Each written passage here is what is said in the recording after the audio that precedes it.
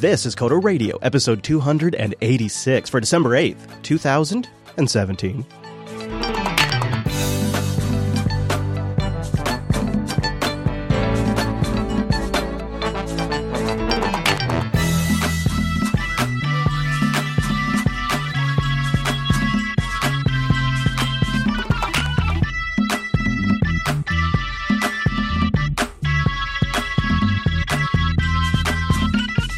Hi, everyone, and welcome to Coda Radio, Jupiter Broadcasting's weekly talk show taking a pragmatic look at the art and business of software development and its related technologies. This episode is brought to you by our two fine sponsors, DigitalOcean and Linux Academy.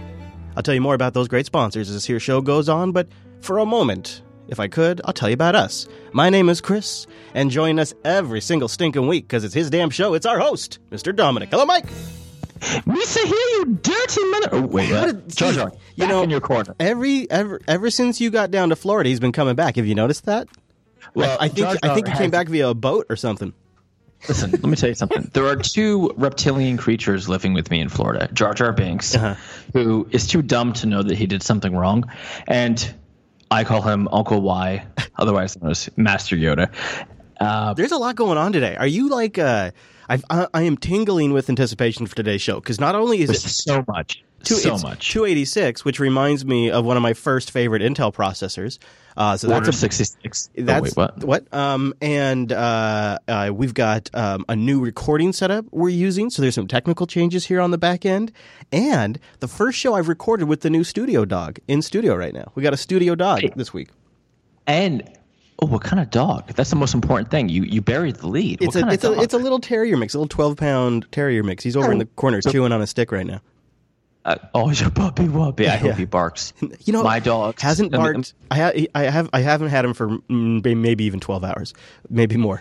But he has not barked yet. He has not barked yet, except for he gave a little woof when he got into the junkyard for the first time, and we let him run around because we have the whole thing fenced in.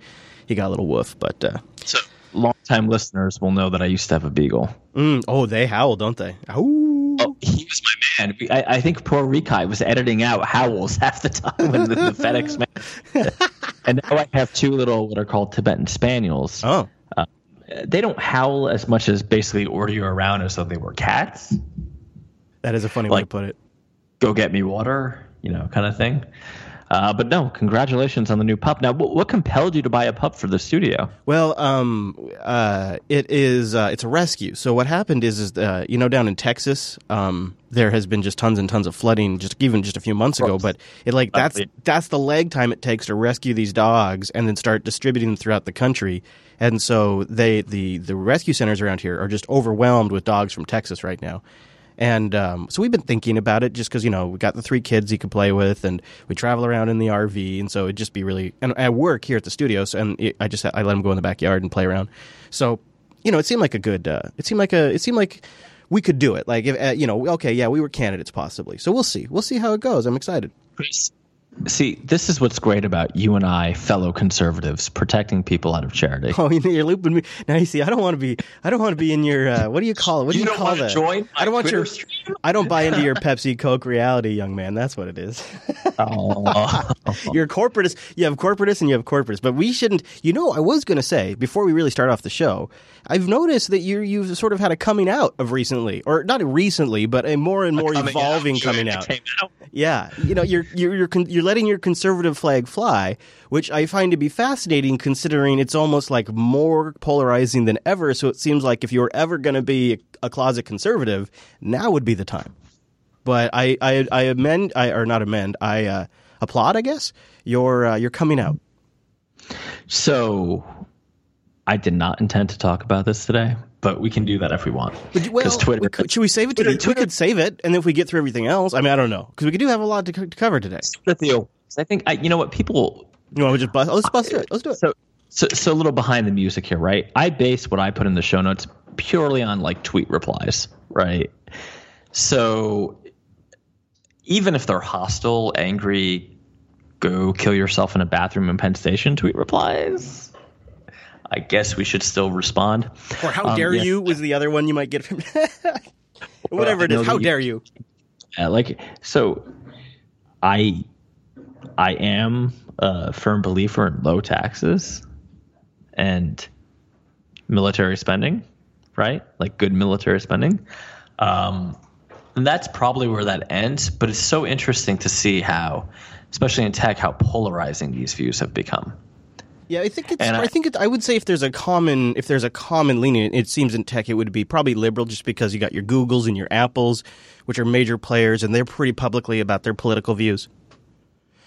Which is weird, though. They're publicly about like their social views, but they'll fight for a tax cut like everybody else. Well, right? That is true. Yeah, yeah. It's all. Yeah. So, yes, it is true that I do follow you to a degree, because it's like, if you want to know what it's like to own your own small business, I'll sum it up to you in just one phrase. I'd rather hear your perspective. It's the holidays, so what I'm doing, of course, is I'm saving up for taxes next year. Yep, that's what I'm. Yeah, right. So Christmas is not a gift giving season if you own a small business. It's more of a, how much am I going to be shooken down? It's more of a guilt inducing. It's a period of guilt inducing where I, as somebody who used to make what I consider a decent living doing IT contracting, to where I was 1 year for my mom's birthday, I bought her an iMac for her birthday, and I would get my dad like something cool. Like I was really very generous because it was nice to be able to give back to my family. And so now I'm coming up with like, here's a $25 gift certificate to Outback Steakhouse, Dad. Yeah, and I just feel awful about it. Yeah, I mean, you're triggering me, man. Quarterly payroll taxes. Well, but right. it's a thing. So like, okay, all I will say is that when you own a small business, you just have a different perspective a lot of times, or even a large business. When you sign the paychecks, you realize that like abolishing a bunch of taxes would actually make you hire more people, right? And that only counts for really small companies, because I get it. Big companies do all kinds of crazy shit in Ireland, like the Irish double Dutch, whatever. Yeah, and if you cut their taxes, they just buy back more stock. They just buy back more stock. But like when you're the sole owner of the company, it's like your stock is worthless. Mm-hmm. So. And there is a ton of small businesses, so it could make a big difference. Yeah, it's a thing. Like my Obamacare is going up to $1,200 a month. Mm-hmm. Yeah, and boy, we really should. This is, I guess, the reason why we're talking about this is because this is legitimately the aspects that you have. No, this is legit. Like this is the art and business. This is the business side. So I was going to hire 3 people in the next 90 days, and I'm now not going to hire. Oh, so you're gonna. I guess, yeah, you probably should. I've decided mine's going up too. By almost $200, and that's on top of a more than double. Yeah. So I'm losing all of my subsidy, plus it's going up. And I have a $5,000 deductible on top of that. And so, and the thing is that Hadia owns her own business too, and she and I are both pretty convinced we're not going to buy health insurance. It is, even though she has diabetes, it is cheaper for her to just pay for her stuff out of pocket off of Amazon than it is to pay for insurance. And then she's going to pay for alternative care out of pocket. This isn't something that we've come to lightly. This is on top of taxes and what we're paying as small business owners for our own purse, because nobody's helping pay for our insurance, right? We're paying for all of it out of pocket. Right. Well, I'm paying it all out of pocket. Right. That's exactly what I'm doing. Right. For Laura and my son Reese. Really, right? Like I'm at a point where if anything else were really to change dramatically, I got no room to give. Like I'm giving up my health insurance, and this is not something I'm just doing on a whim. Yeah, so it's interesting. The conversation went differently in our household because so with the heart condition, which is called tricuspid atresia, the way you die this is the clinical term, sudden death. You just fall down. God, really? Well, I guess that in some ways, I'll take that over long suffering. No, it's quick, but the problem is you could also take a heart attack that quick, as I did once before. Yeah. And the last time I did that with no insurance, it was $75,000. Oh yeah, I know. So, I'm in a position where this is not a free market. They could ask me for virtually any amount of money, and I'd have to pay it. Well, see, right? I feel like because of the deductible and the cost, the yearly cost. I'll pay my entire deductible. Yeah, I'll pay it's like $6,000. For sure. If I was paying my deductible every year, the thing is, I haven't paid off my deductible in 6-7 years. So for 6 or 7 years now, I haven't paid off my deductible. And so to me, it's a different.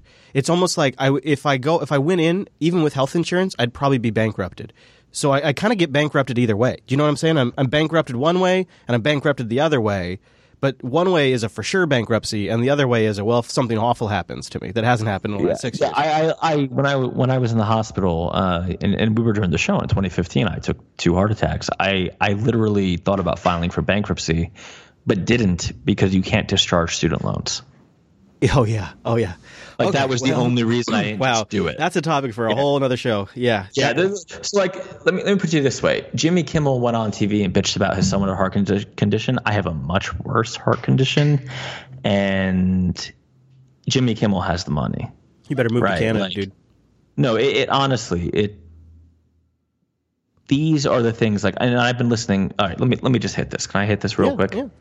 So, like, I've been torturing myself listening to Ezra Klein and Crooked Media and Vox and all that shit. They talk about pass-through corporations as though they're like some crooked enterprise. Most small businesses that can be S-corps, which is what a pass-through is, or an LLC, right? Most of them are like the local guy who makes you muffins. Mm-hmm. Like, let's not be silly here. There's a big difference between large companies that employ tons of people and have tons of money, and the burger place, the coffee shop, the auto parts store. Right. And let me tell you what the big difference is: the relationship with their bank. I have enough money in the bank right now, theoretically, that I should be able to buy, I could buy a house, right? But my bank won't talk to me. Because you're too small, you're too unstable. Mm-hmm. That is the difference, right? The difference is businesses with credit and businesses without. Yeah. Doesn't matter what their capital position is. That is the only difference. Yeah. So, particularly, like, I'm from New Jersey. Before he was president, the current president, he did all that shit on credit. Like, in Atlantic City in particular. Mm-hmm, mm-hmm. None of that was cash. Right. Like, not a penny. You, I think, are like me. You operate on a purely cash basis. Yeah, or Bitcoin converted to cash. Right. Well, you hit it when you struck on Bitcoin. I did not believe in it, and I still don't believe in it. But so, like, in a lot of ways, when you're operating in a real cash economy, things are more constrained. And that makes these outrageous healthcare costs, outrageous taxes, just like completely untenable. And that's the end of the Ezra Klein Show for today. All right. Well, then should we get to the tech of this part of the show? We got some feedback from last week where Mike and I took a few days on Windows 10 after Mike got the HP Spectre. And we went back and forth on setting up our workflow, some of the impressions we had, some of the things we were impressed by, some of the things we found to be challenging. And Asphyxia Web says, please give me a wasted year back. I just did the same thing. Don't tell anyone, but at the end of the day, I ended up buying a maxed out MacBook. He says, I got Arch, I tried Dell, Developer Anything, I did Hackintoshes, I did Windows Subsystem on Windows 10. He says, it was just a huge amount of unproductive time I spent on trying to get a cheaper laptop working that barely got me 5 hours of battery life. And then he said some of the solutions don't even touch some of the apps that he likes on the Mac, like AirMail 3, which is his favorite email program, Photoshop, etc. He said he tried setting up QEMU. That's a virtualizer with GPU pass-through. But, of course, after a kernel update, things would break, and he wasted 10 hours trying to fix it. So he said, sure, I could have saved $1,500 by going with the $1,700 PC. But after a year of trying to get a workflow working under Windows 10 with the Linux subsystem, Hackintosh, Ubuntu's, and Arches, I just couldn't get the workflow right. And at the end of the day, I maxed out a MacBook Pro. I have it hooked up to 4 monitors. I can sign iOS apps. I can compile Android and Mac apps and run some of the most intuitive workflow processes I've ever seen. Alfred and Homebrew, hello. Love the struggle, though, but it kind of hit close to home. Yeah. Yeah. So I just recently installed Alfred myself. Oh, really? So what is Alfred? I don't really... Is Alfred like a launcher? Alfred is... Yeah, it's like a launcher. I use it to replace Spotlight. Okay. Like I actually have it take the command space keycap. Is it a good launcher? I wouldn't classify Spotify as a great launcher in my experience. I don't use it a ton, but I wouldn't. You mean Spotlight? Oh yeah, right. Yeah, sorry, Spotlight. Yeah. So Alfred does everything Spotlight does a little faster, and with additional automation things. So you can write like scripts and workflows for Alfred. Ooh. I am not that hardcore into it. I just like the fact that it's simply faster and more reliable. Yeah, and it's just like a keystroke away, and bam, you're going. Right, it's command space away. Uh-huh. Yeah, so Alfred, huh? Well, maybe a few Mac users out there give that a try. You have to get the Power Pack. There's like two products, Alfred and the Power Pack. The Power Pack gives you a lot more flexibility. I feel like there's so many tools out there for the Mac these days that you could end up handicapping yourself in a way by depending on all these different tools to make Mac OS usable. But, I suppose as long as you don't have to reload that often, it's not a big deal. It just seems like to me the further you stray from the defaults, the more fiddling you have to do when you set up a new rig, and the less comfortable you are when you sit down at a completely fresh rig for some reason. But, as long as you can still get your work done, I suppose it doesn't really matter. Just that's the only thing I worry about. Like, I like the one thing I did like about Windows 10, looking back at it, is, and Unity does this too, but just had a really, really fast launcher. It was way faster than Unity's. It seemed faster to me than Spotlight was. So I could understand installing Alfred, but I just wish Spotlight was a better launcher. So then you wouldn't have to add anything to the default install. That's just my opinion. Now, Indie Tech Trekkie writes in and said, welcome back to the Microsoft Drug Guys. All kidding aside, I think Windows 10 is pretty darn good. I love the Linux subsystem, which I've actually gone a bit crazy with and loaded GCC and G++. I have old C programs that I have, and I have a VC++ compiler that I can also use. And if you're a fan of Qt, there are some awesome PowerShell scripts that make the static build far less painful to set up. I haven't booted my MacBook Pro in a couple of months. Yeah. Well, if you're looking to buy a used MacBook Pro, maybe go contact Indie Tech Trekkie in the sub. He's there. Just go reply, hey, I'll buy it from you. So there you go. So there's one guy that said Windows 10 didn't work for me. One guy that wrote in that said that Windows 10 did work good. And then you know what? We had a good handful of people that said, I tried the same experiment. I also ended up on 1604. I think almost all of them went with Ubuntu 1604. I don't think I heard anybody say Fedora or Arch, which is interesting. Yeah, no, so what's weird to me is a lot of people gave feedback ended up either on Ubuntu 1604 or Mac OS. Yeah. Right? Yeah. Very few people ended up saying, Windows 10 all the way. And I got to be honest, the only laptop I took on my trip was my Mac. And the laptop I've been using day-to-day since has, in fact, been my drumroll. I'm going to say Lemur. How about MacBook Pro? Oh, wow, I'm shocked.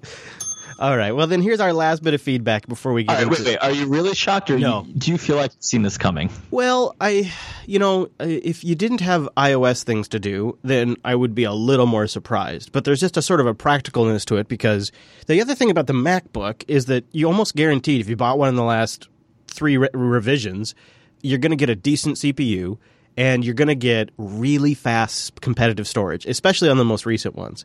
And so... That is a good recipe for virtualization. That's a good recipe for building software. It's just a good mix there. So it's not surprising because it is competitive on those grounds. And then when you add an iOS app signing, it just seems like unless you could virtualize Mac OS to some sort of satisfying degree on other platforms, you don't really have a choice. What do you think? Yeah, that's the problem. I found I was experimenting with all kinds of solutions to get around code signing, and the truth is, none of them work. Yeah. Maybe those will get better too, right? You never know. All right, so last email into the show here. Coding Cowboy says, "Hey, do you guys need help with the Roku app? It's been a while since I've done anything, but I have written private channels for Roku. I mentioned recently that our Roku app is in disrepair and needs either to be completely replaced or taken over." He says, "For now, I get around the Roku channel by using your torrent feeds and then streaming them to my Roku boxes via Plex." I think a lot of people do that, or Kodi. He says, "It's not been too much trouble, but maybe I could build something around the torrent feeds for other shows and then a Roku channel for that, and you guys could put it up on GitHub and the community could have access to it.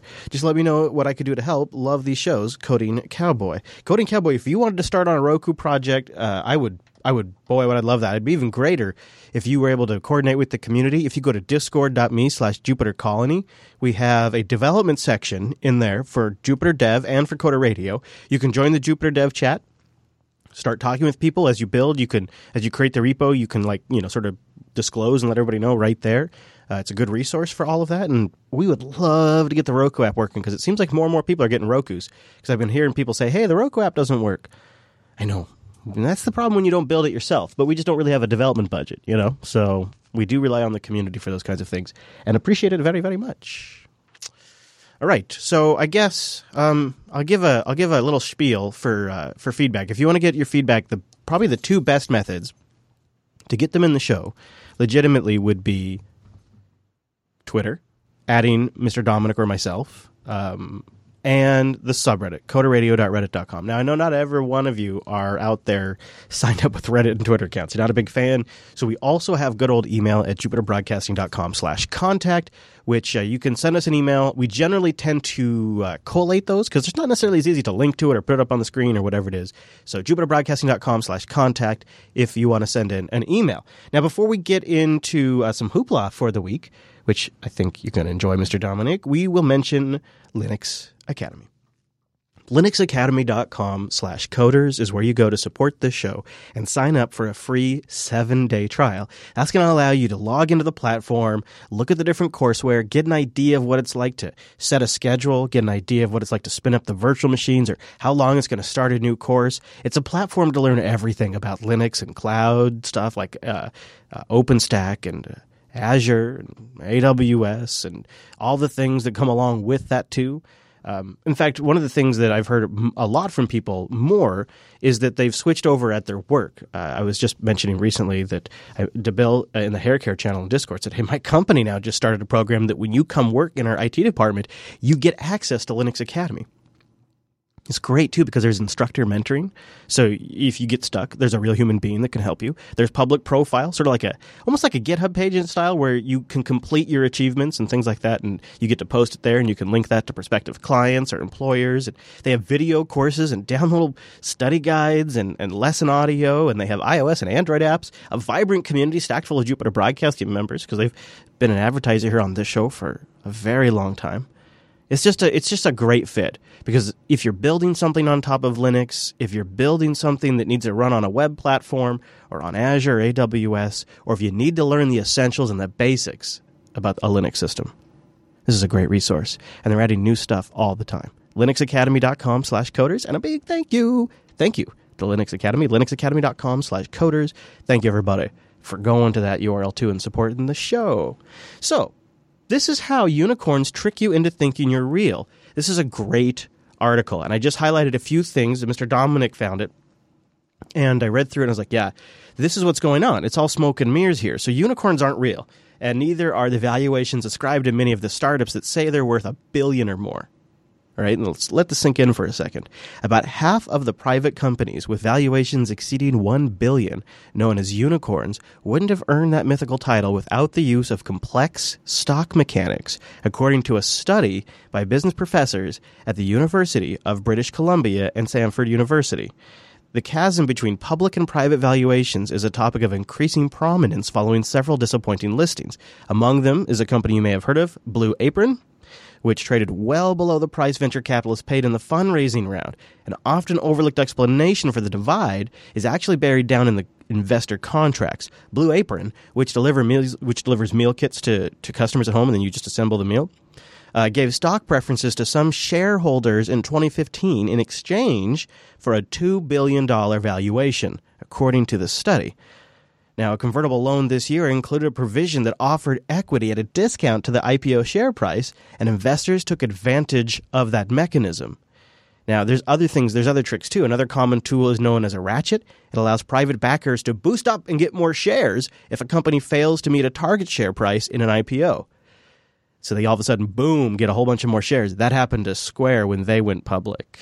And there's several others. The study looked at 116 quote-unquote unicorns and found that after 1994, with an average valuations of $2.7 billion, wow, researchers found that 11% of companies, including HomeAway and Solar City, use preferential stock to boost their valuations to more than twice what they would be worth using the study's fair value estimates.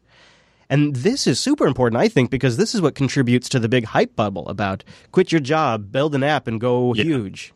Yeah, so in our little political rant that we'll get lots of feedback on, that's fine, thank you. We're not going to. I mentioned real money versus play money, right? That's the difference, right? It's real money on the public market. It's play money for a lot of these venture capitalists. And it's even more real money if you're a true small business. Okay, I completely agree so far. Yeah. Yeah, and and then of course these people that are giving you money stack it in their favor with these clauses and these ratchet agreements. I mean, it's like the ratchet backs. Yeah, I would actually say I don't have a lot of sympathy for the founders here because they do more than that. They hurt legitimate small businesses that just don't have the capital to like buy the marketing power that they have. Yeah, but I mean, put yourself in their place for a second. I mean, imagine that somebody comes in and starts sweet talking you and saying, we could invest a couple $1 million into this place. How do you, after years and years of getting by, how do you turn that down? So, well, one, on a seed round, that world basically doesn't exist anymore. Yeah, I agree. Right. Yeah. So, and I did have someone offering us some money, and I said no because it just isn't enough money. Like the problem with venture capital right now is since the market has cooled, you're like, okay, if you could get like FU money to operate your business for 2 or 3 years and build a product, great. But if you're only going to get like $200,000, right, $300,000, that's not enough with developer salaries. Like you're just not going to make it. It does feel like though this contributes to a hype bubble in a way that sort of perverts a market. It perverts a community. There's a real in California in particular. There's a real culture down there about changing the world. My startup's going to change the world. We're the Uber for food. We're the Uber for groceries. I am not insulting the good people of San Francisco again. I got some heat for that. Okay. All right. So that's Hoopla number 1. This is a good article. I agree completely. Ooh. I would say check it out. We have a link in the show notes if you care, but I want to move on to something that got people more fired up. Speaking of your Twitter feed today, this got quite a bit of replies. Google is pulling its YouTube stuff, and I say stuff because it's not just the Amazon TV, but it's also like on the Echo Show, which I don't know if that's considered an app, but no more YouTube on Amazon devices. And Google is not happy. Now, of course, Amazon's Prime Video service, which I guess technically does compete with YouTube, hasn't been made available for Chromecast, so you can't Chromecast it. Amazon doesn't sell the Chromecast, has recently removed the Nest. That's actually the issue. So the supposed issue here you can read this on like a bunch of sources, TechCrunch, whatever, is not that Google gives a shit that you can't watch YouTube on the Amazon devices, because really, who would? It's that Amazon won't sell the Google devices. Yeah, the Nest and the Home on the holidays too, which I'm sure they're extra upset about. It is a weird thing for me. I mean, I'm curious how you feel about this, but this is I can see both sides where like Amazon is using their increasing dominance over one market, online retail sales, to I mean, frankly, Amazon Video sucks, right? I mean, if you've ever used it, it is by far the lowest quality video service of the major ones. I mean, iTunes people bitch about iTunes. iTunes is much better. Well, and I think iTunes is the second worst. So Amazon took the first shot by never enabling Chromecast support, which would be a good feature for their customers. And they also took the first shot by never selling the Home and by taking the Nest off the shelves. So I guess that's 3 first shots. So I'm all on board about some Google hate here, but let's be real. Who is the repeat offender? Which company can you still not buy audiobooks or Kindle books on iOS because they don't like that platform? And they just crapped out. No. I know why. Hold on, let me finish. No, hold on. I'll get there. I'm getting there. And they also just crapped out a real piece of junk Apple TV app, which is a real shame because Hulu actually managed to show them up, which is pretty pathetic. And what Google or what Amazon has a history of is not accepting the rules of the playground of the playfield that they're in. So they, if they want to, what are you talking about? It is user hostile not to support Chromecast. It is user hostile to not let me buy Kindle. It is 100%. The users are the victim. Because Amazon doesn't want to pay a cut to Apple I can't buy books because Amazon 30% is not a cut. 30% is mafia style extortion. I agree. It's not appropriate. But I'm saying them's the rules. And then the other thing is that what about this Chromecast stuff and not ever selling the Google Home and taking the Nest off? These are all these are repeat offenses. It to me kind of seems like if you look at Google, they have a history of basically doing the best they can on any major platform. In fact, to a degree where I think some of their I think some of their iOS apps are better than some of the Android apps. Like it takes them a while, but eventually they can't. All right, I'll let you finish. I'm just going to mute and let you finish. Then I'm going to go. Okay, that's fine. So what was one of the first apps that shipped for Apple TV? One of the first apps that shipped for Apple TV. What was it? It was YouTube. One of the first Maps applications, one of the first search applications on iOS, it was Google. And the thing is like if you look at the Google app, if you look at Google Maps, sometimes there are feature disparities, but over time the iOS apps become extremely competitive versions of the Google app. Like the Inbox app is great on iOS. Like they don't cripple their competitors' platform version of their apps like Amazon does. Amazon intentionally cripples the apps. Google's like, all right, well, if we're going to play in this field, then we're going to follow the rules and we're going to make the best app we can so that way we get them on our services. Where Amazon is looking at, well, we just want to sell you shit and we want to make the highest margins possible. And those two different motivations are resulting in, I believe, Amazon being the hostile force in this situation because they've played hardball with Apple. They had to, the rumor has it, if you believe John Gruber, the rumor has it that they had to get very special exceptions to get the Apple TV app to ever even ship, including like some great story about the hoopla that they all had to go through to even make the Apple TV app ship. I don't know what it is. He doesn't either, but he says there's some great story there. And then you look at the fact that they're not selling these products. I conclude my case saying Amazon seems to be the obvious aggressor here. Okay.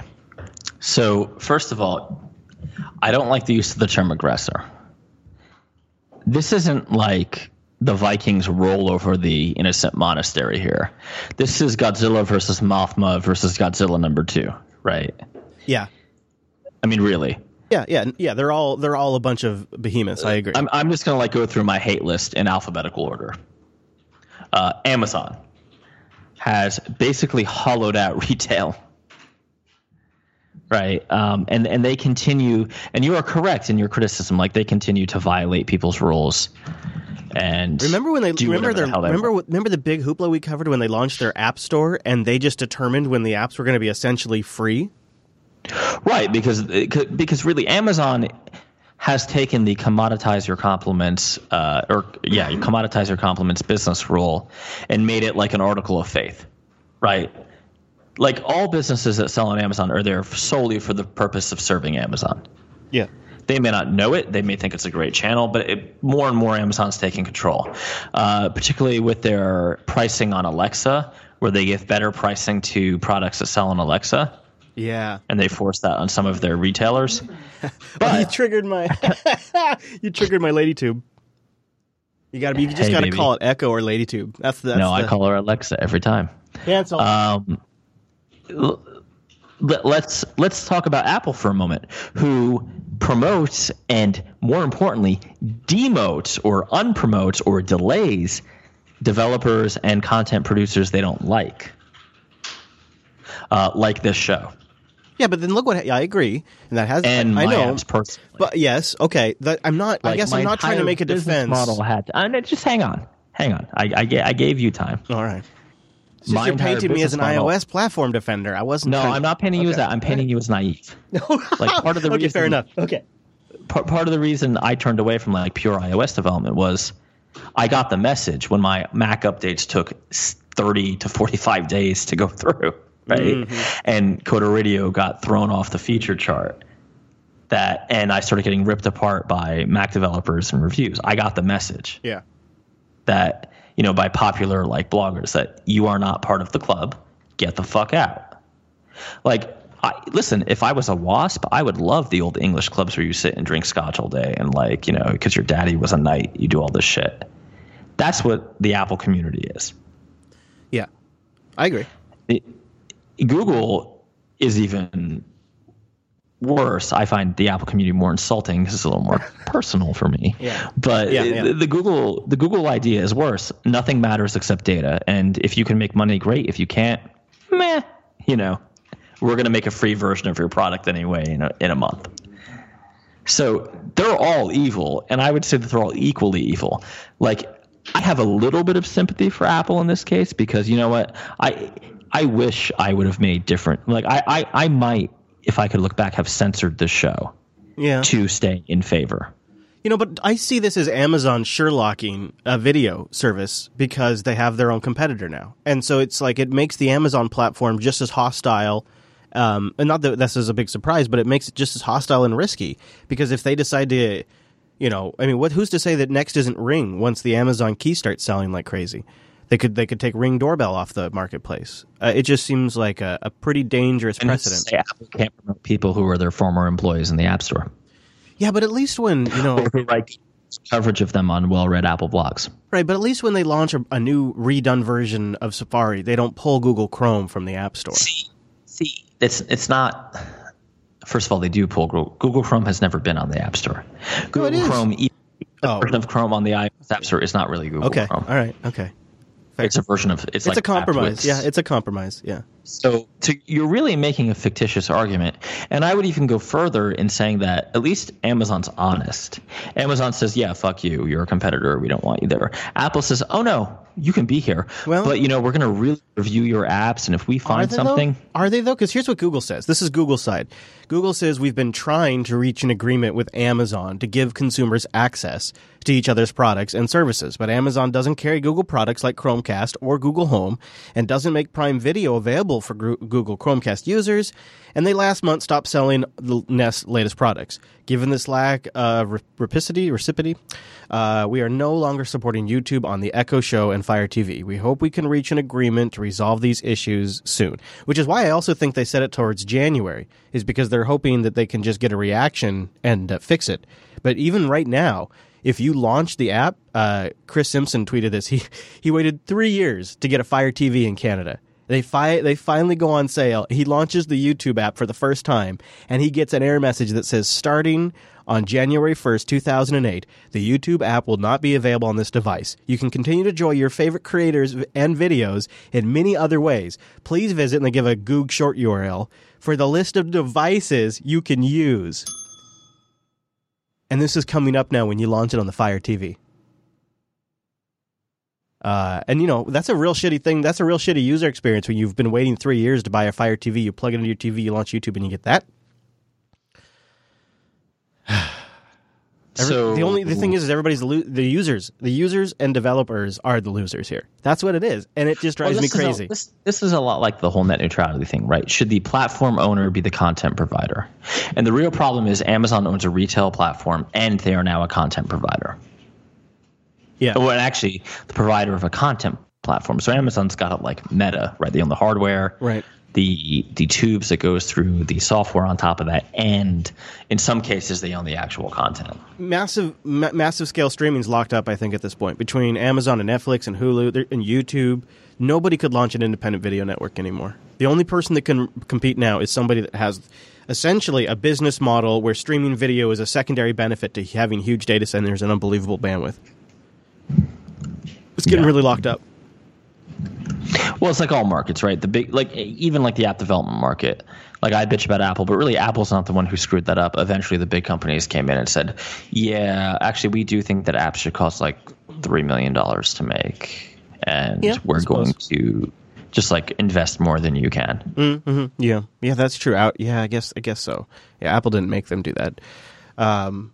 I don't know where to go from here. Just other than it seems like as a user or as a developer, you're left with this matrix in your head of which devices now work with which services, which ones are capable of easily deploying your software to and have a low barrier of entry for users, which ones don't, which ones support, say, skills, and which ones support. It's just the matrix is huge if you map it all out. Which ones can play Spotify versus which ones can play YouTube versus which ones can play Amazon Prime Music or Google Play Music, and which ones can play Apple Music. It's just this huge, if you look at any aspect of it, It is too complex to work. It's too complex for the consumer. They are killing this LadyTube market. They are murdering all of this by adding too much complexity. It is worse than cable television, because at least at cable, there was just some really ridiculous price you paid for, and you just got everything, even the stuff you didn't want.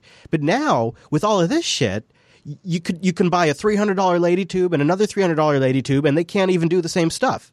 There's no end to and they all have different services attached to them to even make them useful. There's no end to the cost, and there's no end. Wow, it sounds like you're suggesting open standards.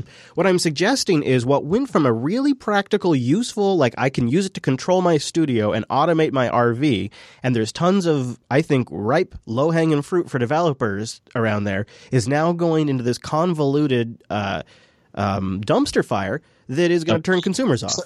That low-hanging fruit was never there because there's never a good way to monetize it. I think that, you know, I've said this before, and I say it again, is I think there is a way. I just don't think Amazon has a way. I think Google and Apple have a way. Is you attach it to the existing app stores, because all these things have companion apps. It's an in-app purchase. It's an in-app purchase. It's a you enable support. Here's an app. You've had this app for years. Your to-do app. I like Things. I love Things. Say Things came out and said for $3.99 you can integrate HomePod. I would absolutely hit that button for Android or for iOS or for whatever. Say the first part again. You cut out a little bit. I already have to be on the app market then, so I already have to be on the Google Play market or the iOS market. Yeah. So, see, that's just like saying you have to be on there to make a watch app or a Wear app. I forgot who wrote it. Was it oh my God, Surfing at the Pleasure of the King, that really famous blog post from a few years ago. Yeah, I remember. At the time, I really agreed with it, and people told me I was crazy, but it was coding horror, so it was what is it, Jeff? I apologize, can't remember his last name. Yeah. If you remind me, I can search for it and put it in the show notes later. Yeah, I have the link. I just can't find his name. Oh, okay. He was complaining about Apple's policies as a Microsoft guy, seeing how foreign they were. But the reality is, everybody has adopted that model now. Which model is that? Basically, this is our sandbox. You just play in it model. Oh, yeah, you're right. Yeah. So it's weird for me, because I have railed against Apple and what I perceive as both personally being treated unfairly and their general treatment of people they don't like. Yeah, they're so petty that it doesn't matter, right? The way to avoid, if you are a 18-year-old future podcaster and developer, is just don't say anything bad about Apple and they will be nice to you. Mm-hmm. You can't undo pissing them off, but you can certainly avoid it. Yeah. And you can. There are ways to get into clicks too, right? There are you could, if you have the money, if you can go to WWDC, if you can say the right things on Twitter and wear the right outfits, you could be part of the click. You could make it part too, right? You need to if you're slightly younger, as I was, you need to kind of kiss the ring a little bit, right? You need to take a more submissive whatever position. But here's the thing, though. This is probably true to a degree for all of these sandboxes, all of these playgrounds, and Apple is actually the least pernicious of all of these now, because you know what Apple wants? They're basically in a marketing shop, right? They are run by their desire to keep their image. Google and Amazon are much more evil, particularly Amazon, who wants to not just put developers out of business. They want to put your local grocery store out of business, your local Target or Publix. Apps as a service. Yeah, I agree. And the other thing too, that if you want to game Apple, you make a decent looking app, and then when the new iPhone 10 comes out, you make a big update splash and say, designed for iPhone 10, and there's a pretty good chance you're going to get featured. It's a pretty easy game to play.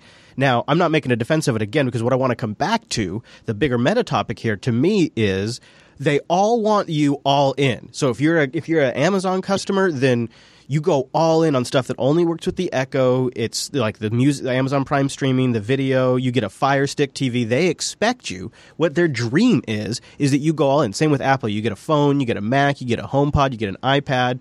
Microsoft has their same, with, oh, geez, my nose itches, sorry. They all have their sort of like expectations that they're the only game in town that matters and that they have all of the bases covered. So why wouldn't you just go all in? And the reality is none of them have all the bases covered. So nobody can go all in on any of these things.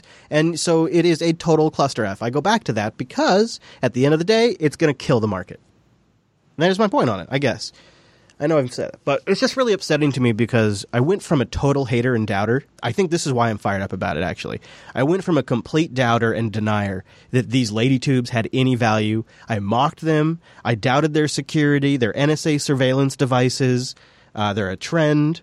And then when there was a sale, I thought, well, I like to really kind of, dog food this stuff because I if I'm going to get a strong opinion about something, I really want to try it. That's why I always maintain like an Android device and an iPhone device, and I always try to make sure it's a Nexus device or a Pixel device that can get the latest updates. And I really try to eat my dog food so that way when I come on this show with an opinion, it's, Chris has probably formed that opinion because he tried it, not because he read a comment thread somewhere, not because he read a review somewhere, but it's because he tried it. And so I sat down with these lady tubes when they put the dots on sale, like a 3-pack or something, and it changed the way I work. It changes the way I work every single day across the day. It changes the way I use my home. It has solved problems for me that I never even considered possible to solve. So I'm a convert in a way, and so it's really disappointing to see them their greed just totally devastate real opportunity. Is that really shocking to you? No, but damn it! Like, why are we still doing this in 2017? That's all. This is what happens on a Friday. See, I get all saucy. We haven't really talked about why we're doing this on Friday. All weeks are rough. Do you want to talk about it in a minute? I could do a spot here, and then we could talk about why we're doing this on a Friday, and then I got an app pick we could do. Yeah, let's do that. Okay. Yeah. All right, so DigitalOcean.com. Go over there, create your account, and then apply our promo code CODERDIGITAL. This will give you $10 in credit. Now, one of their rigs is just $5 a month, so that's 2 months right there. You can also just use it hourly, including machines that have insane amounts of RAM and CPU speed.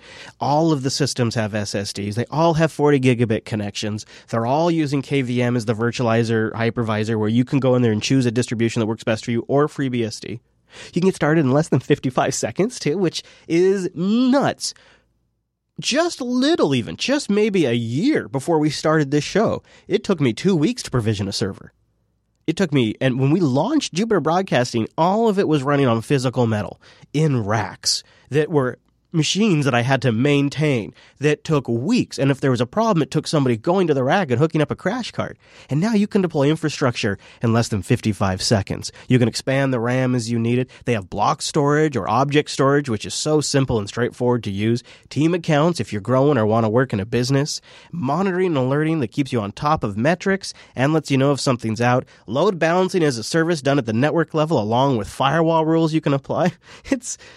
It's really the whole package. But what's incredible about it all is they managed to wrap it all up with the best interface I've ever seen for doing this. It's the gold standard. DigitalOcean has a straightforward, simple API that you can build around as well. So if you're not a web person, you don't want to use their website, you can use an app or you can use the command line stuff. It's just there's so much there for people like the Coder Radio audience.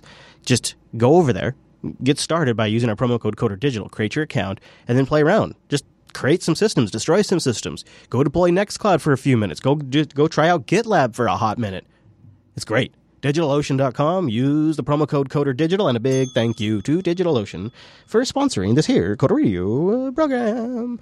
Boo-doop. So, before we get to the app pick of the week, which is pretty cool, came in from Chaotic Kernel, who is crushing it in the subreddit right now, crushing it.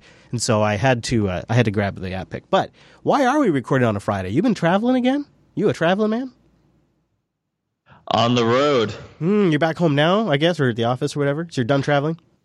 I'm in the office with my good coworkers, Charlie from Cuba. Sure. Luis from Tampa. Yeah. And some slave boy I found on the street. So you're saying this is like a boy run you went on? I went down the Horn of Africa. No, I'm kidding. Oh, you went to California? No. Hey, yeah, My good friend Matt Lauer recommended a young man to me. No. Too soon. No, I was in New York, and it was terrible. Oh, yeah? Cold Everything or what? was bad. First of all, I'm pretty sure people don't live that long up there anymore. Because I think it's gotten 400 degrees colder. Yeah, I've heard it's really cold right now. Yeah. And also, remember I was going to that conference? Yeah. Let me tell you about every session I went to. Uh-oh. What? Dead air. So I didn't go. Oh, okay. So you still went to New York, though? Correct. Okay. Just for hookers and blow, or what?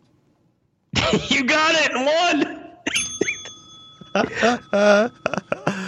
Are you fooling me? What are you really up to? What's going on over there? Because I know you were traveling, right? I went to some meetings, but I ended up not going to the conference. Yeah, okay. Fair enough. You got to go with your gut on this stuff, especially as you start traveling more. Just got to go with the gut. I didn't have the appetite to pretend to be nice. Yeah. Is really what happened, right? Yeah. I mean, if you're a listener of the show, you might know that I'm already not nice. But not everybody's a listener of the show, surprisingly, at these conferences, and they kind of expect me to be a person. I mean, what's that all about? Well, actually, and sometimes if you run into somebody that is a listener of the show, you don't want to have them walk away with a bet. You don't want them to meet you and be like, "Oh, that guy's a dick." I just say, you want to go to the bar? Yeah, there you go. Yeah, then just give them some more time to warm up. Just give them some time. I've been spending 5 years setting the expectations really low. All right, so you ready for this app pick? You ready for this? Go ahead. So it's kind of neat. We've been talking about Visual Studio Code on and off. It seems to be getting a lot more love. So this is Thea, a cloud and desktop IDE that's Visual Studio inspired. Now, the team that wrote this was trying to solve a problem for themselves. They like Visual Studio Code, but they wanted something that could be web hosted. I think it might be TypeScript here, but anyways, I'll get to that. They wanted something that could be web hosted and containerized. So that way they could spin up a container for each project they're working on with this web-hosted cloud IDE. So it's Thea, an extensible platform for developing full-fledged multi-language cloud and desktop products with state-of-the-art web technologies. It's early days, but it's got a modern GUI with JavaScript UI libraries, support for multiple languages and debug server protocols, provide end-user with full-fledged multi-language IDE. It's not just a smart editor. And it looks nice. It actually looks a lot like Visual Studio Code with the, I don't think you could call it IntelliCode, but with the same style of code prediction and stuff like that. It's nice. You can find a link in the show notes. It's up on GitHub, Thea IDE, and it's also linked in the CoderRadio.reddit subreddit. And I'm pretty sure, did you know Visual Studio Code is written in TypeScript too? Are you aware? But I'm pretty sure this is as well. I didn't actually dig in, but Yeah, I deny that completely. Let's see here. I wonder. They have a front end code they have some code from Visual Studio for the front end or something. Anyways, it could be worth digging into. It looks pretty cool. Thea. I like it. Kind of sounds like a dog name, actually. All right, Mr. Dominic. We just did a Friday show. Now, what do you want to do next week? Should we pick it back up on Monday and just kind of do them back to back? Get back to our regular flow? Monday. You want to go back to Monday at our regular time? Monday. So that's noon Pacific, 3 p.m. Eastern. Over at that's right. jblive.tv. Join us for the Monday show. Get in the chat room and hang out with us. And we'll be back to our regular time now that Mike's no longer a traveling man. Anything else you want to plug, skis, or mention before we hit the road? This is your last moment.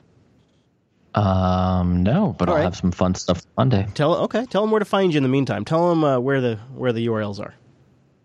Go to @Tumanuku on Twitter and themadbotter.com. Boom.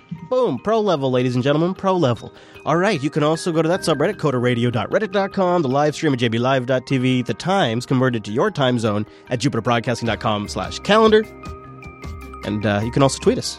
I'm at Chris LAS and at Jupiter Signal for the network. And we'll see you right here, not even a week from now. We'll see you right back here in 3 days. Have a good weekend.